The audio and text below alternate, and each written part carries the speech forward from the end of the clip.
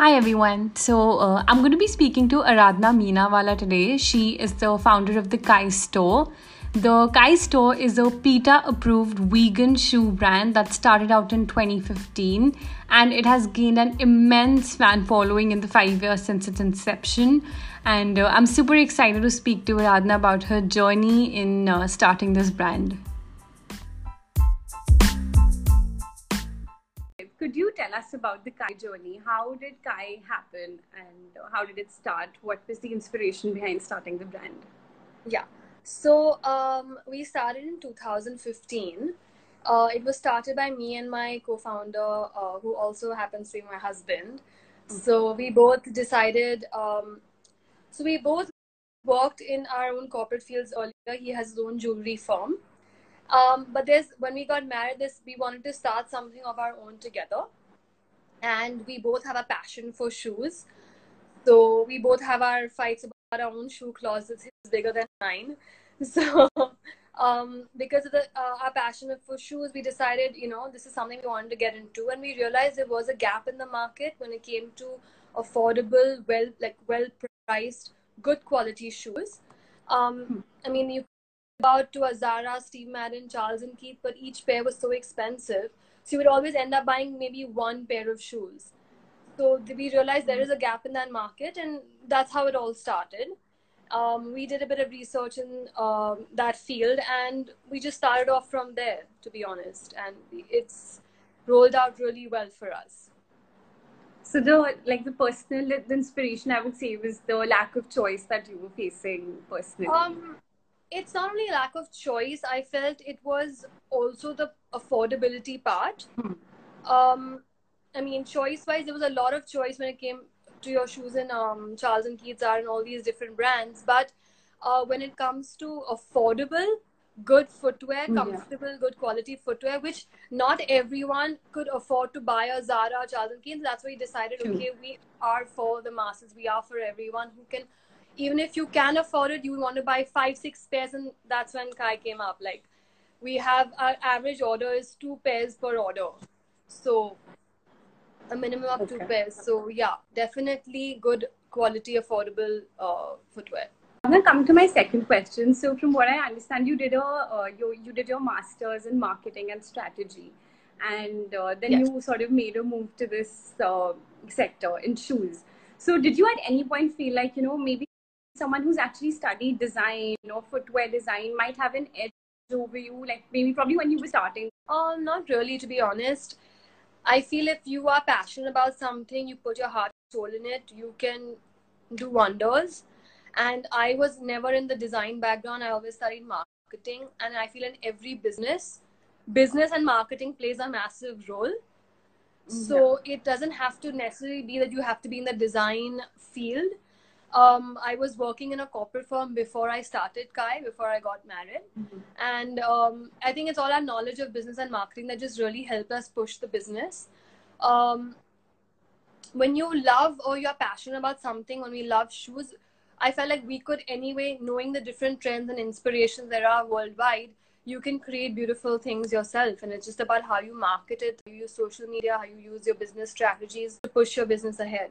So it had, I didn't really feel that anyone else had an edge over us. And also, so when you were starting out, so when someone's starting out, typically a lot of people go to like these financial experts to sort of assess what is the demand. But also, I've spoken to so many people over the last week who actually just started out of intuition and their personal observation. So, Yeah, was there into your research? So, did you do like a very intensive market research, or how? What did your research look like? Considering the footwear market is also saturated somewhat. So we didn't really do much research, to be honest. Of course, we did see who our competitors were in the beginning. But because I agree it was saturated, but we also wanted to follow sustainable fashion, which is something not everyone was following. So we are vegan, we're PETA approved. We thought that, okay, sustainable fashion is the future today. And that's something we wanted to definitely adapt and adopt in our business strategy. There were a couple of competitors in the market with good with affordable pricing, but we just felt like if you improve on the quality, you improve and give them designs that, people are looking for, trendy international designs at a good price. People were jumping at it, and we decided we wanted to just start with flats. So we were mainly a flats brand, which was a huge hit because there's so many people who, were not getting the right flats, their right sizes. There were a lot of heels in the market, but they're like, okay, we're not getting good flats. And that's just something we wanted to touch upon because that was our USP. And it's just very recent that we started heels. So, yeah, I would say it may have been saturated, but not so much when it came to good quality, affordable footwear. Very few players in the market. Also, could you sort of explain to us, like I understand what vegan is at a very superficial level. So when you say a shoe is vegan, what do you exactly mean? And is that also just like a difference in terms of material that you're using? Or is that also like in terms of your labor practices and just your general business practice? Are those also more sustainable? Like what is the difference between a regular shoe and a vegan shoe, so to say? So vegan means obviously not using animal products. I mean, not using harming any animals. It's from our fabric, so we use all synthetic fabric and like synthetic like PU and stuff like that. Cotton, obviously no silk, satin, cotton, all these different types of fabrics. But it's also the process that goes into making the shoe. Like it's the glue that we use is made of a plant. It's a plant-based glue. So it's the entire process from the material to making the final product. The entire process is what we call vegan, because nowhere do we use anything which is harmful to animals. So it's the entire process. It's not just the material that we use. Okay. So, and what inspired you to start a vegan brand? Like I don't think back in 2015 when you started out vegan, I don't think it was that popular, like and known. So why particularly a vegan brand, which I think has also sort of become like a USP for you? So how did you think of a vegan brand? So when we actually decided to start with shoes, I'm a Gen, so that's something I would never want to ever do anything with leather. So that's just, I would honestly say it's a religious thing. It's not only a religious but a personal thing that I never wanted to dabble in leather, never wanted to get into that industry. So for me, it was mainly that, and that is a practice that I want to follow. And sustainability is the future for fashion. So I feel like, and there's so many brands today that are adopting it. So many people following the whole veganism, veganism, converting to vegans. So I felt that was very important, and that's what we had decided from day one, that if we do shoes, it's going to be non-leather for sure. I'll be honest, we didn't realize how big the market was when we actually became vegan, or said we actually marketed ourselves the vegan product, vegan brand. That's the time we realized there was a huge market for it. When it comes to your Gujarati Jains, the Palanpuris, a lot of people, we got a massive shout out for it. We got so much praise for it. There were so many people say, "Oh, you're vegan, so then I'll definitely go for the product." We do a lot of offline shows where we meet our customers. So we started off with doing the Little Flea, the exhibition, and that's when our main journey with the kaistore.com started. And it's through these exhibitions we realized that the whole vegan aspect really. And do you also do you feel like there's enough awareness amongst consumers about being sustainable or being conscious about what they're buying? And how are you sort of trying to spread that awareness amongst people? I'll be honest, we didn't realize how big the market was when we actually became vegan, or said we actually marketed ourselves the vegan product, vegan brand. That's the time we realized there was a huge market for it. When it comes to your Gujarati Jains, the Palanpuris, a lot of people, we got a massive shout out for it. We got so much praise for it. There were so many people say, "Oh, you're vegan, so then I'll definitely go for the product." We do a lot of offline shows where we meet our customers. So we started off with doing the Little Flea, the exhibition, and that's when our main journey with the kaistore.com started. And it's through these exhibitions we realized that the whole vegan aspect really works well, and there is a huge audience for it. So many people who don't want to get into buying leather products. So when it comes to shoes, bags, whatever else it is. So I'll be honest, it's because of these exhibitions we realize what a massive market there is for vegan products, and people are actually moving to it, and people actually do want something which is non-leather. Yeah, that's so amazing to hear that people are actually getting conscious about these things and they're thinking about this when they're actually buying products. Yeah, and from when we started to now, it's changed so much. So yeah, that's so nice to hear. And so coming to the next question, Radha, like, so, you know, once, like, even I personally am like, bought like a load of footwear from Kai. And I personally also got to know about it through Instagram. So Instagram's obviously played, I think, from what I can see, a very, very key role in your journey.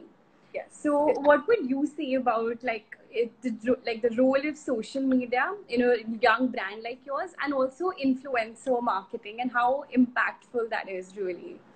So honestly, Kai is a complete Instagram brand. We are 95% of our marketing is through social media.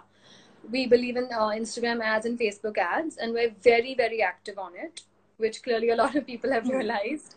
It played for us a very big role. That's how we started off.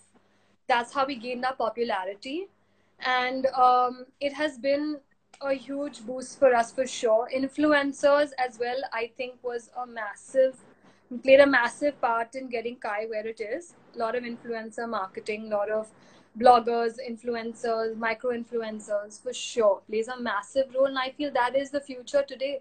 Social media is a new form of marketing, and it proves really well for us for sure. It also helps us show people how to style Kai, how to, a lot of styling tips, how other people. So we have this thing called Kai Clique, where we have our own Kai audience who buys shoes from us, style it for us, and we love to put it on there. So many people who love to see their style videos up on Kai. So it really works very well for us. And I feel that's a very important role for any new brand, especially a small startup. Social media plays a massive role. If you just do it the right way, of course. Yeah. Also because, like as a third person, like it's very, like, I think I'm very curious to know personally, like, because I see so many brands gifting things to these influencers, and I really wonder, like, oh, you know, if you're giving a particular product to an influencer, is there like an immediate response? Like, are people immediately like ordering that? Like, how how is the response with influencers? Very good. It is. Of course, it depends on who you're targeting, who your influencer is. You need to really know your audience well. You need to know who you're going to be targeting and what audience that influencer has. Does it match up with your audience? That also makes a huge difference. But yeah, definitely. I've seen a huge response just after they post one post. Just an unboxing, styling makes a massive difference. Yeah, so that really does work. It does help. Yeah. Sure. And I love the way they style Kai. There's so many different ways they do it, and it's so exciting. And it's so nice to see Kai styled in so many different ways that it really helps you and me and a third person know, okay, I can wear this shoe in so many different ways. So that's really how it is. Okay. So rather than coming to sales, so, you know, eventually when you launch a brand versus when it's kind of like been around for a while. So later there's like organic growth, there's word of mouth. But when you just launched, how do you, like, what is your major source of getting those sales in terms of volume? And like, let's say the first 1,000 sales, how do you sort of like get those first 1,000 sales going? So I'll be honest, when we started in 2015, we hadn't started the kaistore.com. We were selling to an online website, to an e-commerce fashion portal. And that's when we actually started slowly marketing through that. We had just started our handle, and we had started marketing about our shoes. So people had known of Kai because of that portal, because that portal would also market for us. But when we realized that, okay, let's just, we need to start the kaistore.com. There are people out there who really appreciate our shoes. So we did our first exhibition. and that's when everything really kicked in. I believe that's how it was easier for us to get our first house in sales, um, because of social media, because of our Instagram ads, because of how we pushed everything. So initially we didn't really obviously start with Instagram ads. We started doing our own marketing. Everything was done in house. We never outsourced anything. We were a very, very small team who did everything together. So a lot of offline exhibitions played a huge role, because that helped the customer gain that trust in the brand, that okay, fine, this is a legit brand, I like their shoes, they've seen the quality, so then they will go ahead and buy it on the kaistore.com. So it was a lot of doing our own Instagram, handling our own Instagram, which I would say, touch wood, did really well for us and got us our sales really fast because of our popularity. And we did a lot of exhibitions in the beginning, which gained it. Yeah, I've actually picked up quite a few things from your exhibitions at the Little Flea and like other exhibitions. So, since we're talking about social media, so at what point did you sort of get someone like now? Are you kind of outsourcing it to like a professional agency, or are you still doing all your social media and your photography, etc. yourself?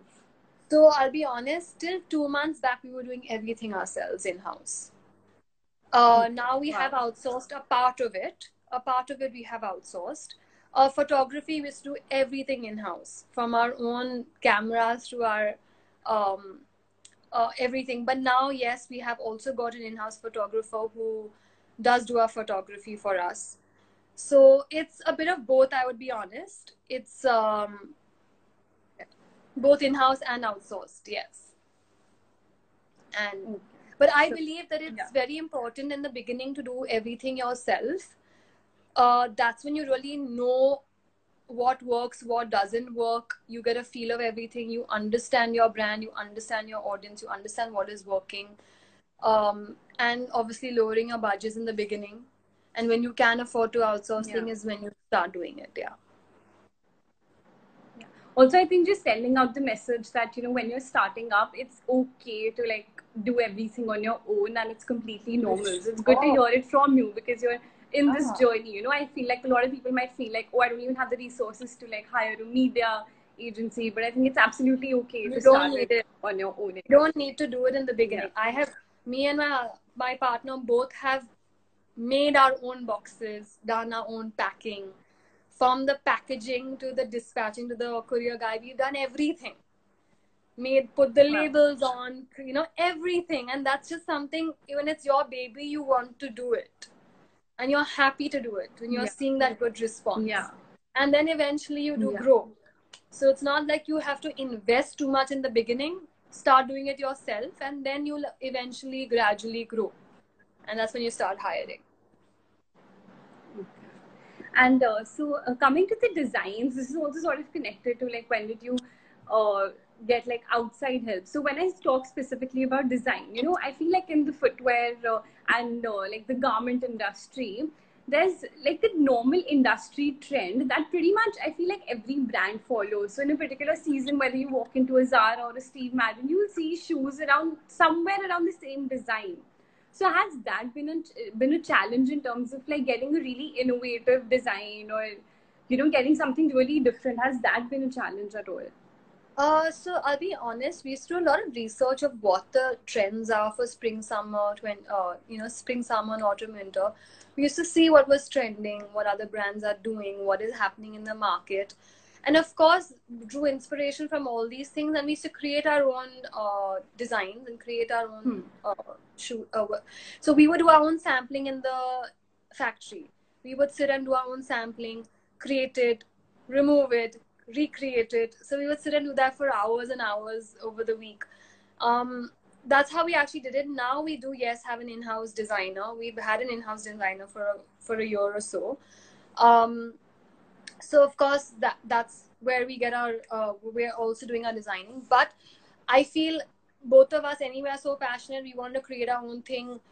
I used to go to the market. I love going to the market, getting my own material, seeing what there is, what's new in the market. Just pick it up, put it together, just put it on a table and just see how you can create something from those 2-3 things to put together. And it was a lot of fun. We both used to do a lot of designing ourselves, creating samples, breaking samples, creating samples. We have a massive crate of all our samples. Yeah. So it's actually very exciting. But yes, we do have a designer on board now. And also, like you mentioned, that your husband is your co-founder, so which is amazing because you found someone in your family to be your co-founder instead of getting like a third person. But how important do you think is having a co-founder in this in a startup journey? I mean, I'm not so great in every field, so it is very important that you have someone who can help you, because you're not perfect. You can't be good in everything. So I was good in marketing or doing the admin or handling a team, and he's very good with the manufacturing, the finances, accounting, all of that, operations. So we both play our different roles, and it's very important that we can work together and both have such great ideas and opinions that we can put that together to create a company for sure. And so I feel that it's important to have a partner. I wouldn't recommend a family partner for everyone. It really depends on the dynamics you share. Yeah. So yeah, it is important to have a partner, I feel. But it really is very personal. It depends on what works for you. Okay. So, Ravna, could you talk about, like, so eventually when a brand is popular, everyone just sort of sees the tip of the iceberg, but there's so much work that goes into reaching that point. But people don't very often talk about the little failures that kind of make you reach that point. So can you talk about a particular challenge or a hurdle that you faced at work, which probably was, you looked at it and you were like, oh, I can't do this anymore. Any challenge like that, or just like a general, your mindset through this when you're facing tough days at work? I mean, when you start a business, there are hundreds of challenges and issues that pop up. It could be creating a team, manpower, cash flow, being able to maybe sell a particular kind of collection. There are lots of challenges that come along, and it's just, you need to take it day by day and point by point and just try and solve it and pass that hurdle. Because if that problem is so small right now, I mean, if it seems so big right now, it's going to be so small a year later, because you're going to have bigger problems. And that just happens with every business. I think right now the major challenge will be COVID, trying to get back to work, trying to get out of all of this, trying to get back our sales. It's just going to be starting from scratch and how to stay alive, basically, is what's going to be the biggest challenge that we're going to face now. Because we had all these plans, but now we have to keep a lot of plans on hold just to try starting to get people's trust back and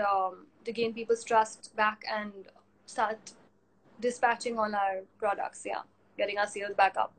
We are still taking orders. Orders are still going on our website. But of course, the dispatching part is going to now, hopefully. Yeah, and there's so much uncertainty right now. Exactly. Yeah. True.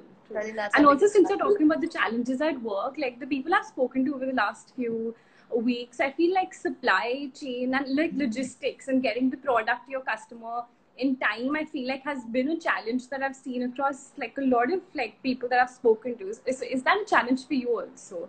Like, especially because you're delivering to like so many parts of India, like every corner. So we've outsourced our logistics. We've got a third-party vendor who does our logistics. So we've tied up with him, and there's a certain delivery time that they give you for each PIN code. But our thing is, within 4 to 5 working days, you do receive the product. Of course, there are times when because it's delivery is labor, right? Labor intensive. So there will be an issue with maybe one courier guy here. Something gets stuck in a certain hub. So yes, in those terms, there are delivery issues. Trying to explain to the customer, because the customer really doesn't care whether you have there's an issue with the courier guy. So how to explain to that customer, okay, I'm going to try my level best to make sure that it reaches you within the stipulated time. And there are certain hurdles that we have to face at that time, because certain areas or certain PIN codes are difficult to reach. The hub may be closed. So there are certain things like that we have to face all the time, but we have an outsourced thing, so everything normally goes through a certain flow where they come, collect at a certain time, and within 5 days it reaches them. Okay. So, Radha, before I sort of ask you the last few questions, I just want to address some questions someone's asked. So, where do you see yourself in the next 5 years? Hopefully starting another line of product within the Kai store, and starting a couple of stores for the Kai. Yeah, opening a couple of Kai stores. Okay. That's something I think everyone's looking forward to, and we are as well. So that's something we're working for. Yeah.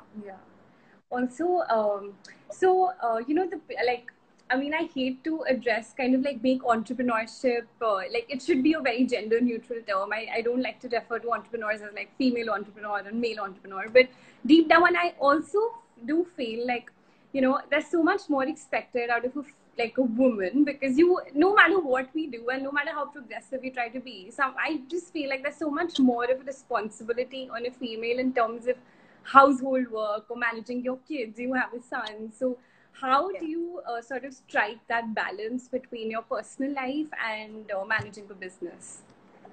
So I'll be honest, in the beginning, I have a very supportive family, let's put it that way. So it's easy for me because my in-laws are very supportive when it comes to my timings. Before I had my son, I would spend a lot of hours at work. When I got pregnant is when we did our first exhibition. I fought to like be there throughout the day, because when you see that appreciation, you're just so happy and you just want to be there. I'm lucky to have a good family that supports it. So I would say I would balance it right now with my son. I spend my mornings with him, make sure I finish everything, go to work, come back when he's awake. So I've chalked out the entire day. He has a routine, so I follow that routine. There are days, of course, where I have to stay back at work a little late for some, whatever issues they may be. So that's when my family helps out looking after. But I try not to put everything on them. I try to balance out whatever household work I have to do when I come back or in the beginning of the day. So my timings are obviously not as long as my husband's. So that's when my partner comes to a lot of help. But yeah, it's very personal. It depends on how your family is, what support system you have, and it just gradually happens. So you know what is working. What in the beginning you spend a lot of time, but now I know, okay, I can remove this much time at work and this much time at home, and that's how it goes. There are days it's difficult for me to leave my son, but then it all balances out at the end. Yeah.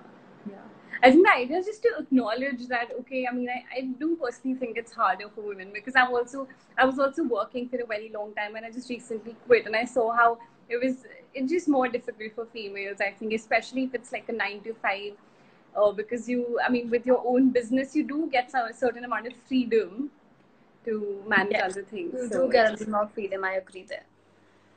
But I just feel that you should, like, if you want to be independent, if you want to start something of your own, if you're doing a 9 to 5 job, it's something that's your time, that's for you, and it's very important. Just finding that time for yourself, and if you're happy, you can make other people happy as well. So it's very important that you do something for yourself. And some people think it's, oh, I don't want to be selfish, and I'm like, it's not being selfish, look after yourself first. Yeah, of course. Yeah. So Aradhana, there's like this one thing that you feel you could have done differently in this journey, or in the Kai journey, that you feel like, oh, if I had done this differently, probably things would have been better, or like, any like one thing that for people who are just starting out.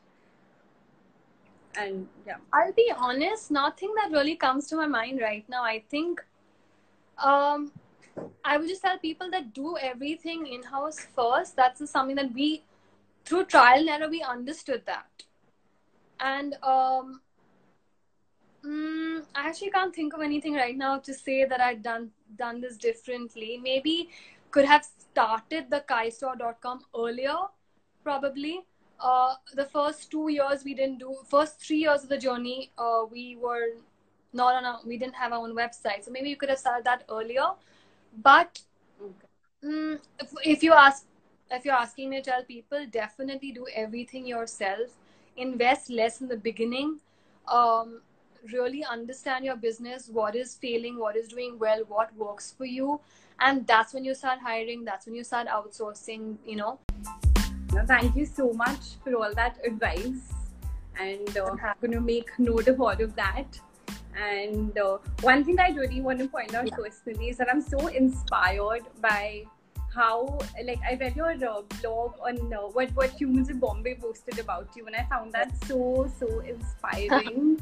And how you were like working through your pregnancy, and it was just so inspiring. And also that you created like a sustainable vegan brand, because it can be so easy to like just to have like a conscious brand is so amazing. And thank you so much for thank you so much, Siddha. I'm very happy to hear that. Yeah. Okay, thanks. Right. Take care. Bye-bye. Bye.